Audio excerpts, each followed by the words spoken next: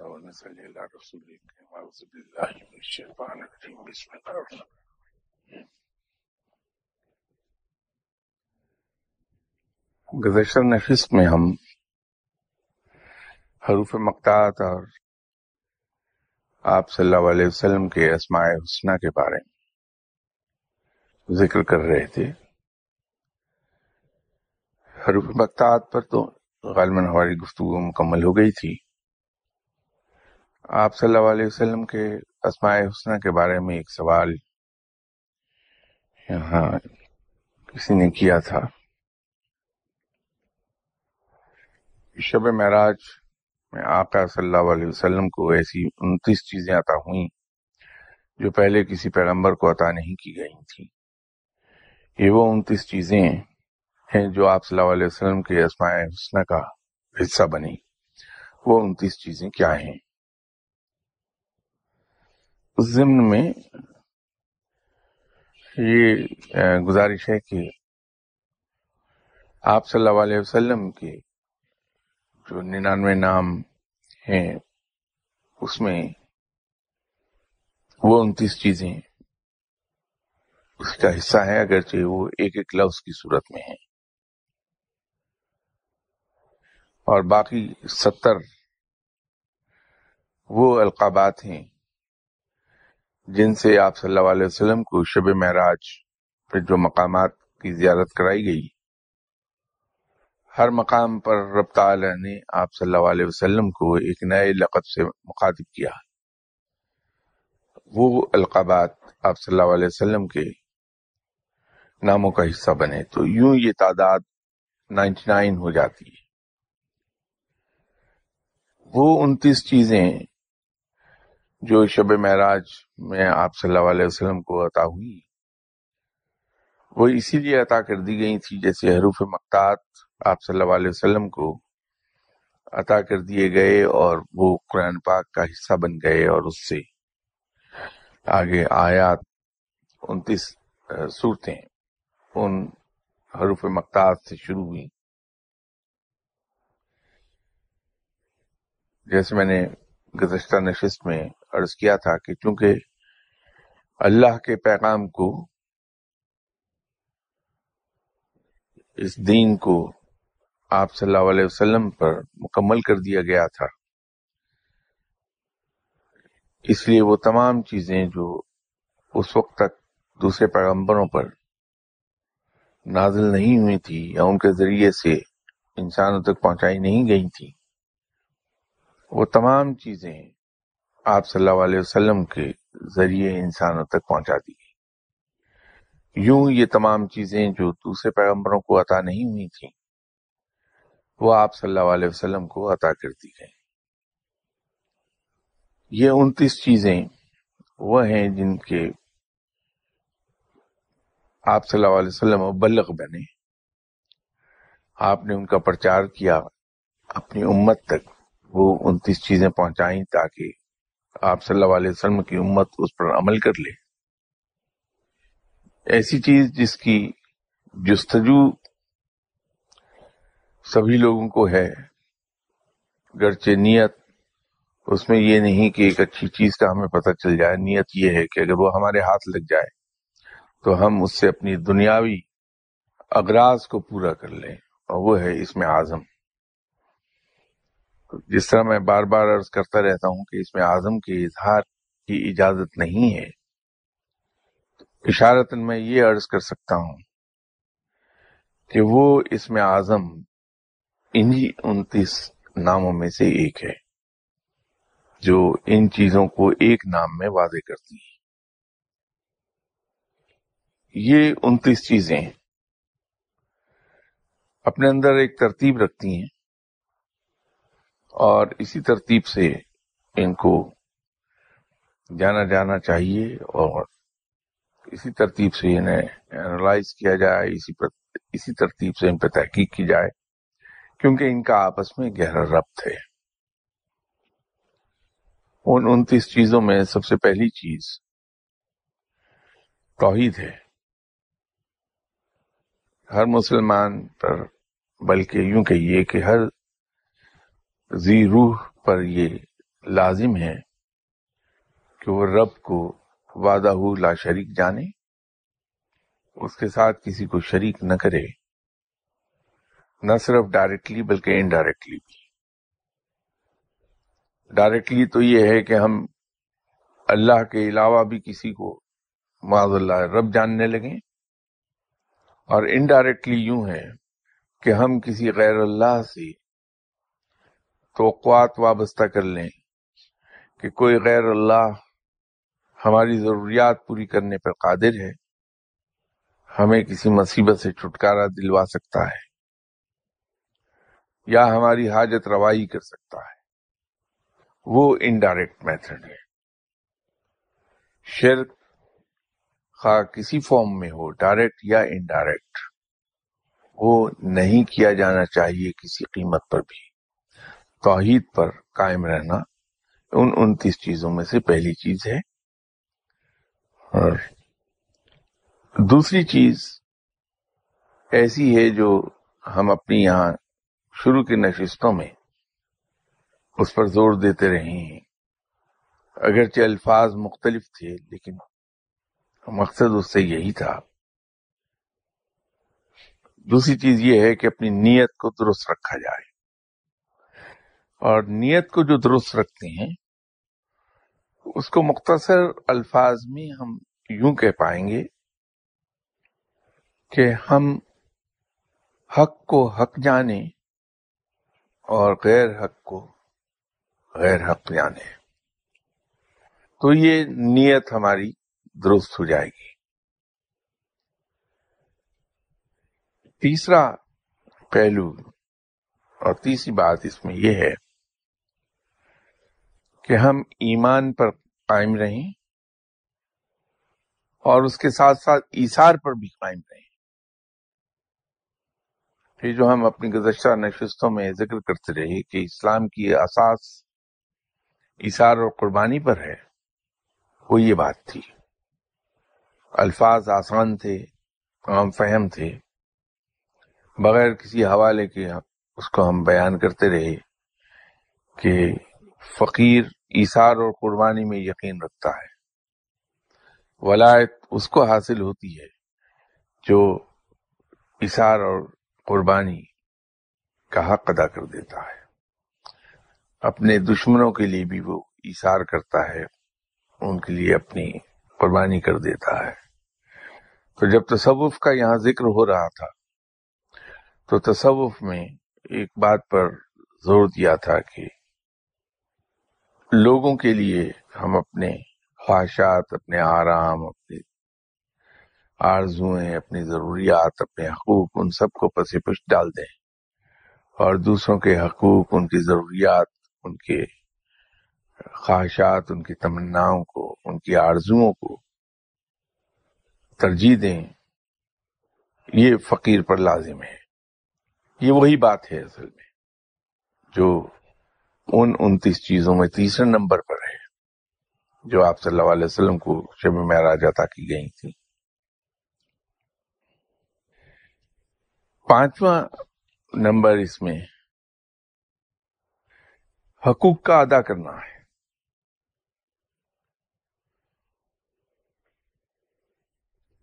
اور مختصراً اس کو یوں کہا جا سکے گا کہ حقوق اللہ اور حقوق العباد دونوں بڑا ریلیجیسلی ڈسچارج کیے جانے چاہیے۔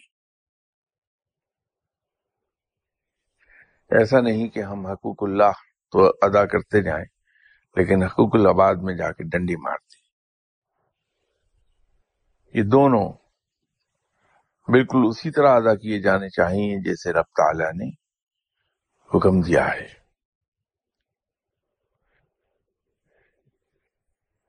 چھٹا نقطہ اس کے اندر یہ ہے کہ ہم کتاب کو تھامے رکھیں۔ تھامے رکھنے سے مراد یہ ہرگز نہیں کہ ہم اسے ہاتھ میں پکڑے رکھیں، بلکہ اس سے مراد یہ ہے کہ جو کچھ اس کتاب میں لکھا ہے اس پر کلہم عمل کیا جائے، اس کے اندر درج احکامات کی پیروی کی جائے۔ 7ویں نمبر پر اللہ کے ذکر سے ہم غافل نہ ہوں، بلکہ ہر دم اللہ کا ذکر جاری رہنا چاہیے۔ اب ذکر سے ہم اکثر و بیشتر یہ مراد لے لیتے ہیں کہ زبان سے اللہ کا نام لیا جائے، چاہے وہ اس کے اسماء الحسنہ کی صورت میں ہو یا کسی آیت کا ورد کیا جا رہا ہو۔ رب کا ذکر یہ زیادہ بہتر طریقے پر ہوگا، اس کا فائدہ زیادہ ملے گا کہ ہم ہر لمحے جو بات زبان سے نکال رہے ہیں، جو عمل کر رہے ہیں، جو قدم اٹھا رہے ہیں، اس میں اللہ کے احکامات کو نہ صرف یہ کہ یاد رکھیں، بلکہ ہماری زبان سے نکلنے والے الفاظ، ہم سے سرزد ہونے والا ہر عمل، ہمارا اٹھتا ہوا ہر قدم اللہ کے احکامات کے تابع ہو، تو یہ بذات خود ایک عبادت ہے۔ تو زبان سے اور عمل سے، دونوں سے اللہ کا ذکر جاری رہنا چاہیے۔ تو ذکر الہی سے غافل نہ ہونے کا مطلب یہ ہے کہ زبان اور عمل دونوں سے وہ ذکر جاری رہے کہ اس کے احکامات کے تحت۔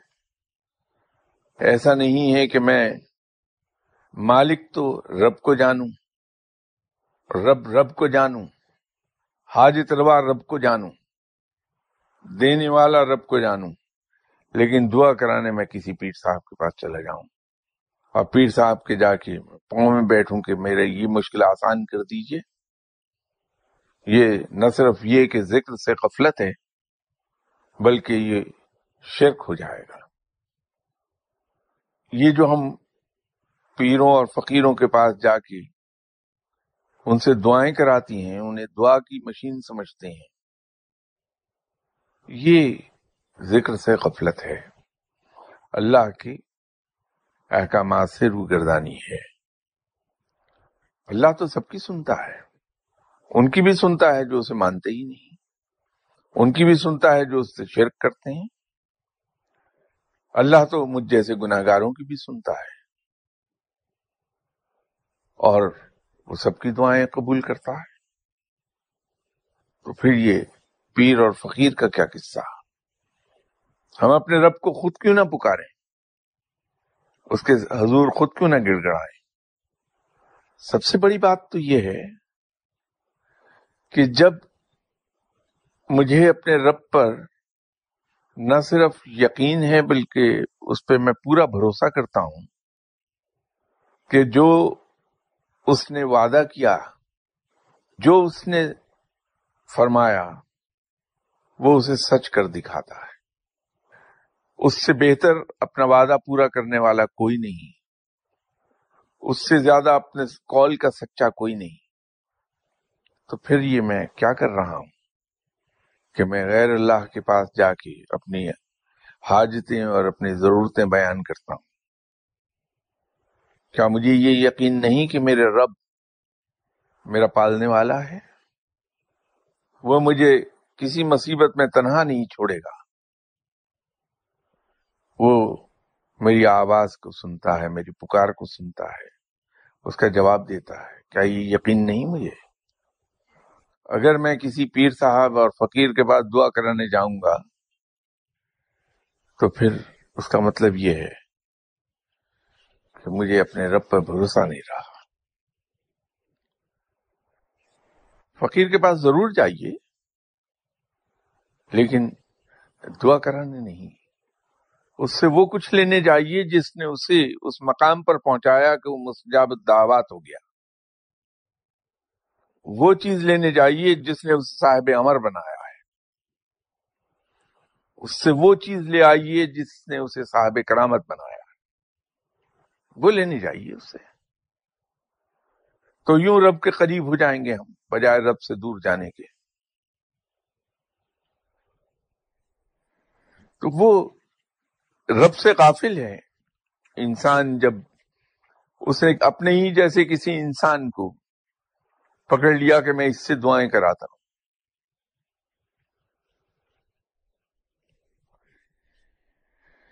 اس میں نمبر 8 پوائنٹ یہ ہے کہ کفر اور شرک کو ہم مدغم نہ کریں، اس کو ایک دوسرے کے ساتھ ملا نہ دیں. شرک کو شرک جانیں، اس کو پہچانیں، اور کفر کو کفر جان کر اس کو پہچانیں اور ان سے اجتناب کریں، ان سے دور رہیں. جب ہم ان کے بارے میں ان دونوں کو آپس میں کنفیوز کر جائیں گے ذہن میں، تو ان سے دور رہنا ہمارے لیے مشکل ہو جائے گا کہ پہچان ہم کھو دیں گے ان کی. تو شرک کو شرک جانا جانا چاہیے اور کفر کو کفر. یہ ان میں دونوں میں تمیز رہنی چاہیے. 10واں نقطہ ان 29 میں سے یہ ہے کہ ہم عدل پر قائم رہیں، عدل کریں اور اس پر قائم رہیں.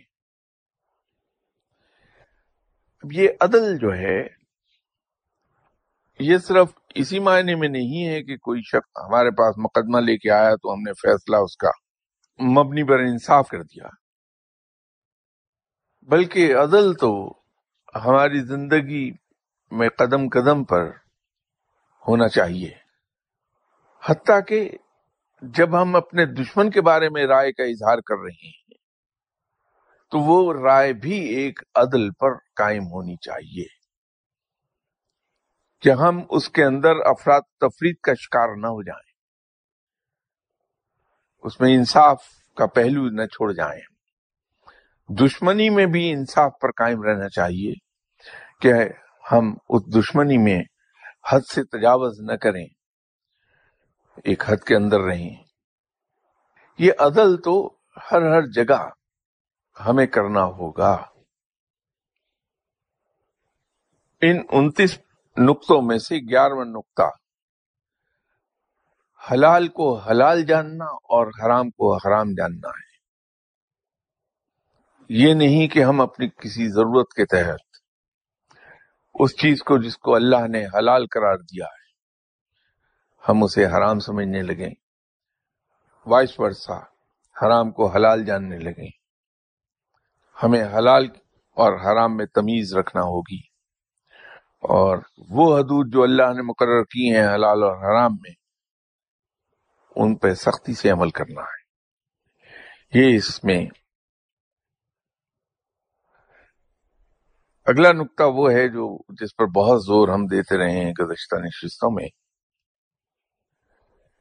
وہ یہ ہے کہ آپ اپنے دل کو آئینے کی طرح صاف رکھیے اور اس میں حسد، کینہ اور بغض کا گزر تک نہ ہو.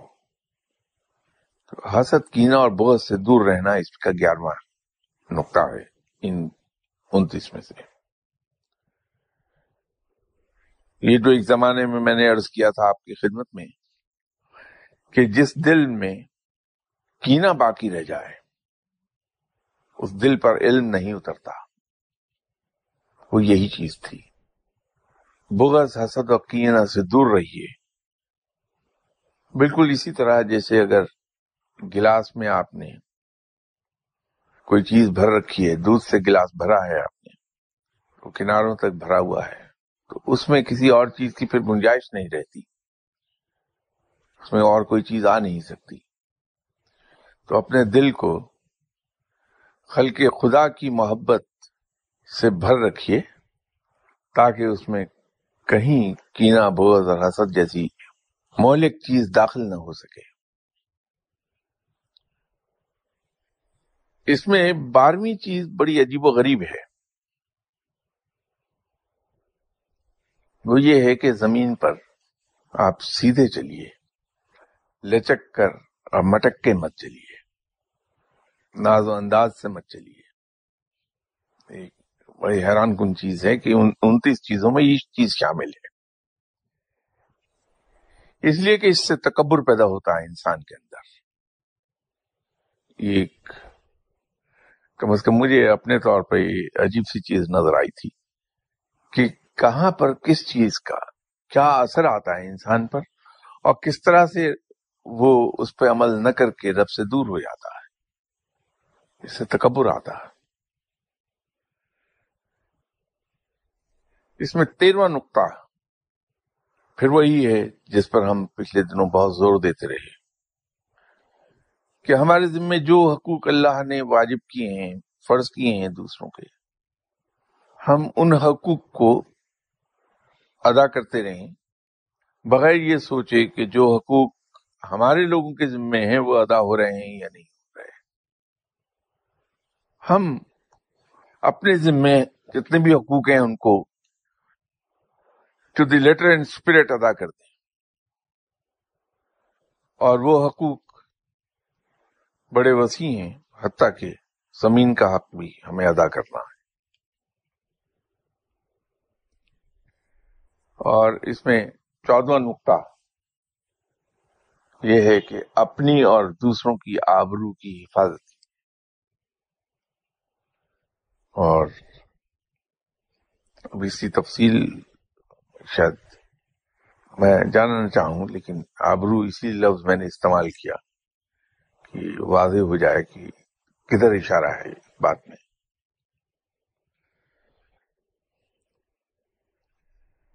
اور 15واں نقطہ اس میں ماں باپ سے متعلق ہے کہ ماں باپ کی فرمانبرداری اور اطاعت کی جائے، ان کی عزت کی جائے، ان کے سامنے اف تک نہ کیا جائے، اور ان سے اونچی آواز میں بولا نہ جائے، کہ اس سے ان کی دل آزاری ہوگی کہ ہم عمر کے اس حصے میں آ گئے ہیں جہاں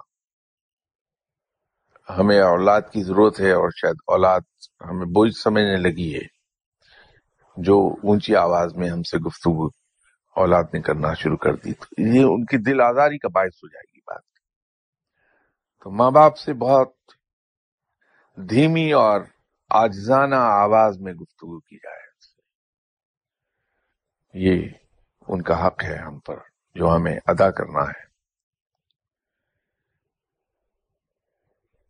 اسی طرح اونچی آواز میں گفتگو کرنا، اونچی آواز میں بولنا،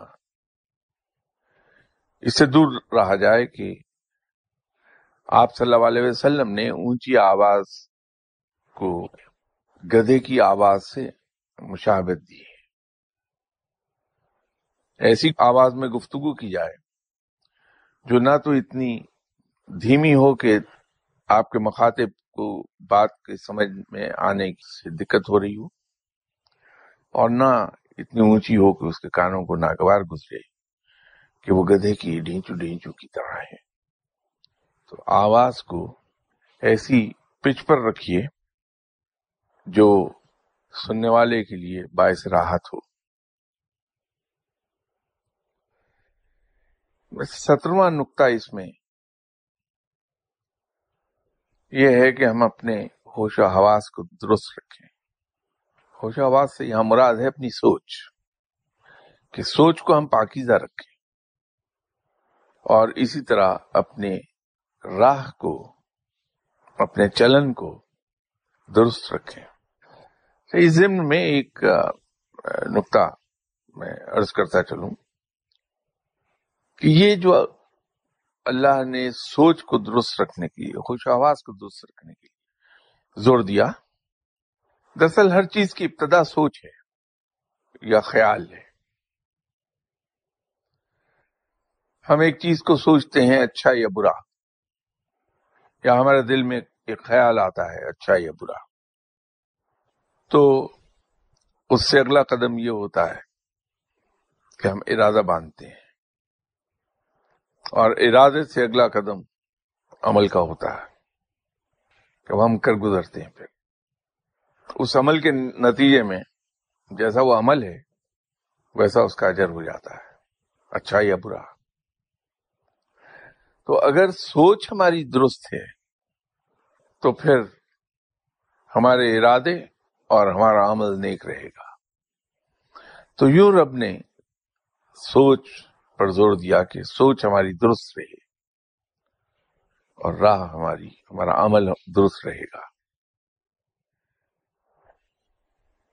18واں نقطہ اس میں اتفاق کا ہے کہ ہمارے درمیان اتفاق قائم رہنا چاہیے، ایک دوسرے کے ساتھ محبت اور بھائی چارے سے رہا جائے، دوسرے کی کوتاہیوں کو نظر انداز کر دیا جائے، اس کی غلطیوں سے صرف نظر کر لی جائے، دوسرے شخص کو بھی انسان سمجھ کے یہ بھی انسان ہے، یہ بھی خطا کا پتلا ہے، اس کے اندر بھی شارٹ کمنگز ہیں، بالکل اسی طرح جیسے میں انسان ہوں اور میرے اندر خامیاں ہیں، اور میں دوسروں سے یہ توقع رکھتا ہوں کہ دوسرے تمام لوگ میری ان خامیوں کو انسان جان کے قبول کر لیں گے، تو میں نے ہی مجھے دوسرے لوگوں کو قبول کر لینا چاہیے ان کی تمام خامیوں اور خوبیوں سمیت۔ تو جو دوسروں میں خامیاں ہیں ان کو جب میں قبول کر لوں گا یہ سمجھ کے کہ وہ بھی میری طرح کا انسان ہے، تو پھر ان خامیوں کی وجہ سے مجھے اس انسان سے کوئی شکوہ یا شکایت پیدا نہیں ہوگا، اور جب شکوہ اور شکایت پیدا نہیں ہوتا تو اختلافات پیدا نہیں ہوتے، اور جب اختلافات پیدا نہیں ہوتے تو انسان باہم اتفاق سے رہتا ہے، اور جب اتفاق سے رہتے ہیں تو پھر فساد نہیں ہوتا۔ اس کے بعد تلقین ہے اس بات کی کہ خرافات سے دور رہا جائے، ایسی تمام چیزیں جو اللہ کو پسند نہیں ہیں اور ایسی تمام چیزیں جو انسان کو برائی کی راہ پہ لگا سکتی ہیں ان سے دور رہا جائے۔ اور اس میں اس سے اگلا نقطہ علم سے متعلق ہے کہ علم حاصل کیا جائے ہر قیمت پر۔ وہ حدیث بھی ہے، جیسے میں نے عرض کیا کہ یہ وہ 29 نقطے ہیں جن کے مبلغ ہیں آپ صلی اللہ علیہ وسلم، تو تلقین فرمائی آپ صلی اللہ علیہ وسلم نے کہ ہر مسلمان مرد اور عورت پر علم کا حاصل کرنا فرض ہے۔ یہی 29 نقطوں میں سے ایک نقطہ ہے یہ کہ علم حاصل کیا جائے۔ 21واں نقطہ اس میں امانت داری کا ہے کہ امانت میں خیانت نہ کی جائے۔ ہم لوگ بہت سی چیزوں کو یہ سمجھتے ہیں کہ صرف مادی لحاظ سے ان کو ہم گن لیتے ہیں، لیکن یہ امانت داری بہت وسیع معنوں میں آتی ہے۔ اس میں مادی لحاظ سے تو ہے ہی کہ اگر کسی شخص نے کوئی چیز میرے پاس باحفاظت رکھوا دی ہے تو میں اس کے اندر خیانت نہ کروں، وہ جب بھی مجھ سے مانگے میں اس کی امانت سے اسی طرح ایز اٹ از لوٹا دوں، ایک تو وہ معنی ہے۔ لیکن امانت داری اس سے کہیں وسیع معنوں میں استعمال ہوتی ہے۔ کوئی شخص میرے پاس آیا اور آ کے کوئی بات اپنی کر گیا، وہ بھی میرے پاس اس کی بات امانت ہے، اور بغیر اس کی اجازت کے اگر میں نے آگے بیان کر دی تو میں نے خیانت کر لی۔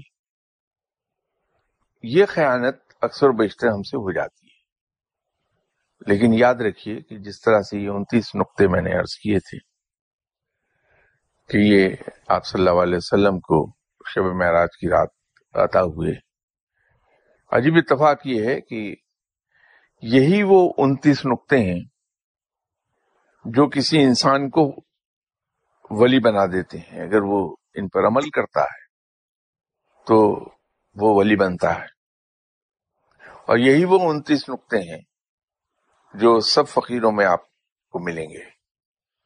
ان کے اگر اٹھنے بیٹھنے کو، ان کے معمولات کو دیکھیں گے تو ان کے معمولات میں آپ کو اندازہ ہوگا کہ یہ 29 نقطے بہنے ہی اسی طرح پائے جاتے ہیں۔ ان پہ بڑی شدت سے عمل کرتے دکھائی دیں گے اگر گہرائی سے دیکھیں گے، ان کی روزمرہ کی زندگی کو اسٹڈی کرتے رہیے خاموشی سے، اور ان کے ایک ایک عمل کو دیکھیے، تو یہ 29 نقطے وہاں آپ کو دکھائی دیں گے کہ ان پر بڑی شدت سے عمل کیا جا رہا ہے۔ اللہ کے قرب کی طرف یہ لے جاتے ہیں یہ 29 نقطے، اگر ان پر پوری طرح سے عمل کر لیا جائے۔ اس میں 22واں نقطہ ہے کہ منافقت سے کام نہ لیا جائے۔ کہیں بھی ہمارے قول و فعل میں، ہمارے ظاہر و باطن میں فرق نہیں آنا چاہیے۔ جو کچھ ہمارے اندر ہے وہی ہمارے ظاہر سے آیا ہو، اور جو کچھ ہمارا ظاہر دکھا رہا ہے کسی کو وہی کچھ ہمارا باطن ہونا چاہیے۔ منافقت نہ کی جائے، اس کا بڑی سختی سے منع کیا گیا ہے۔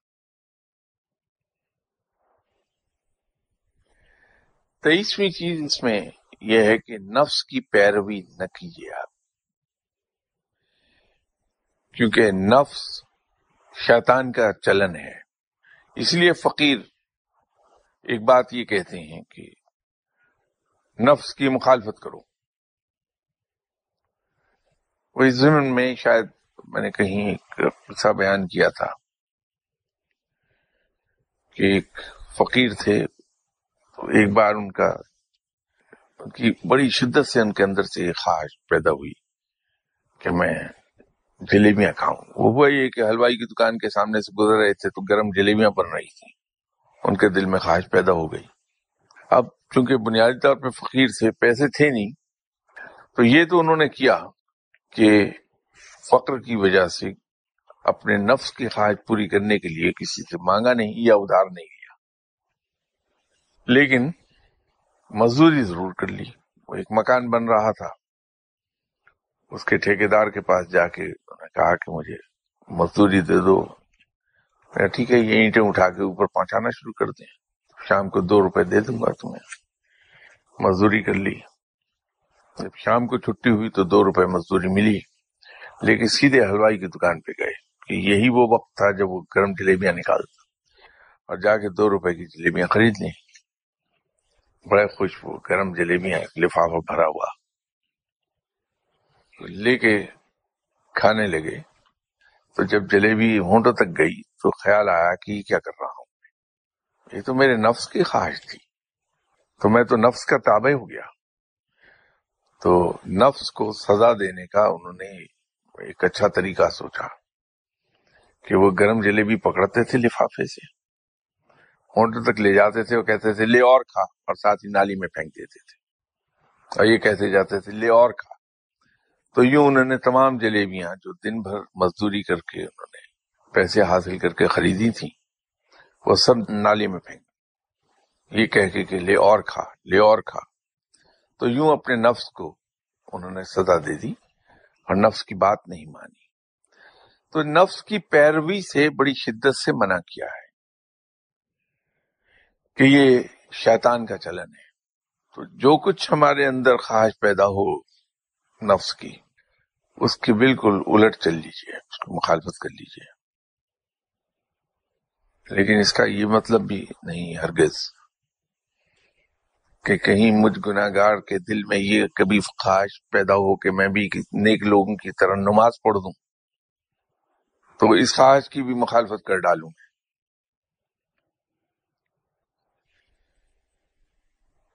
24واں نقطہ اس میں پاکیزگی سے متعلق ہے، اور یہ پاکیزگی ظاہری اور باطنی دونوں طرح کی ہے، اور بالخصوص باطنی، کہ باطن ہمارا پاکیزہ رہے۔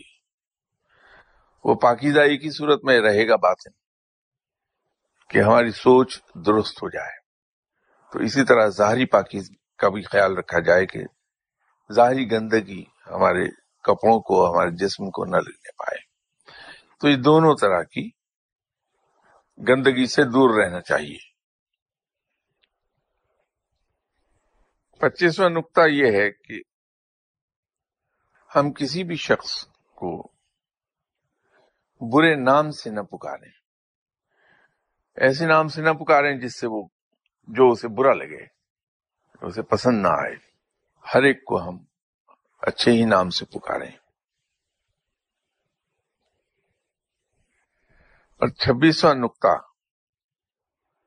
یہ ہے کہ ہم تانک جھانک سے کام نہ لیں، اپنے معروف معنوں میں بھی اور جستجو کے معنی میں بھی، کہ ہم اس قرید میں نہ رہیں کہ کس میں کیا عیب ہے، کوئی یہ جو کام کر رہا ہے اس کا اصل مقصد کیا ہے، ان معنوں میں بھی، اور معروف معنوں میں تو ہے تاں جہاں، اس سے دور رہا جائے۔ اور 27واں نقطہ اس میں یہ ہے کہ جب بھی ہم بات کریں، حق کی بات کریں، بلاگ بات کرتے ہیں، جس کا کوئی اینگل نہ ہو، بالکل حق بات کہہ دی جائے، اس کو موڑ کے پیش نہ کیا جائے، یا اسے موڑ کر اپنے فیور میں استعمال نہ کیا جائے۔ اور 28واں نقطہ اس میں یہ ہے کہ وعدے کی پابندی کی جائے، عہد کی پابندی کی جائے، کہ یہ سچے ایمان کی نشانی ہے۔ اس لیے آپ صلی اللہ علیہ وسلم اپنے عہد اور وعدے کی پابندی بے پناہ کرتے تھے۔ اور 29واں نقطہ وہ ہے جو ہمارے لیے بڑا دشوار ہوگا اس پہ عمل، بہت مشکل، کہ ہر ایک کی پردہ داری کر لی جائے، کہ ہم دوسرے کے عیبوں کو دیکھتے ہیں تو بجائے اس کو اچھالنے کی ہم منہ دوسری طرف پھیر لیں کہ عیب کرنے والا شرمندہ نہ ہو، اور ہم اس کے عیب پر گواہ نہ ہو جائیں کسی طرح۔ ہر انسان کے عیبوں کو چھپا لیا جائے۔ یہ 29 باتیں ہیں جو شب معراج پر، معراج شریف کے دوران آپ صلی اللہ علیہ وسلم کو عطا کی گئی تھیں، اور آپ صلی اللہ علیہ وسلم نے نہ صرف یہ کہ ان کی تبلیغ کی، ان کو پھیلایا اپنی امت کے اندر، بلکہ خود اس پہ بڑی شدت سے عمل فرمایا۔ اور یہی محنت در حقیقت ہمارے لیے باعث نجات بن گئی کہ ہم آپ صلی اللہ علیہ وسلم کے امتی ہیں۔ آپ صلی اللہ علیہ وسلم زیادہ محنت کر گئے، ہمارے لیے آسانیاں پیدا کر دی۔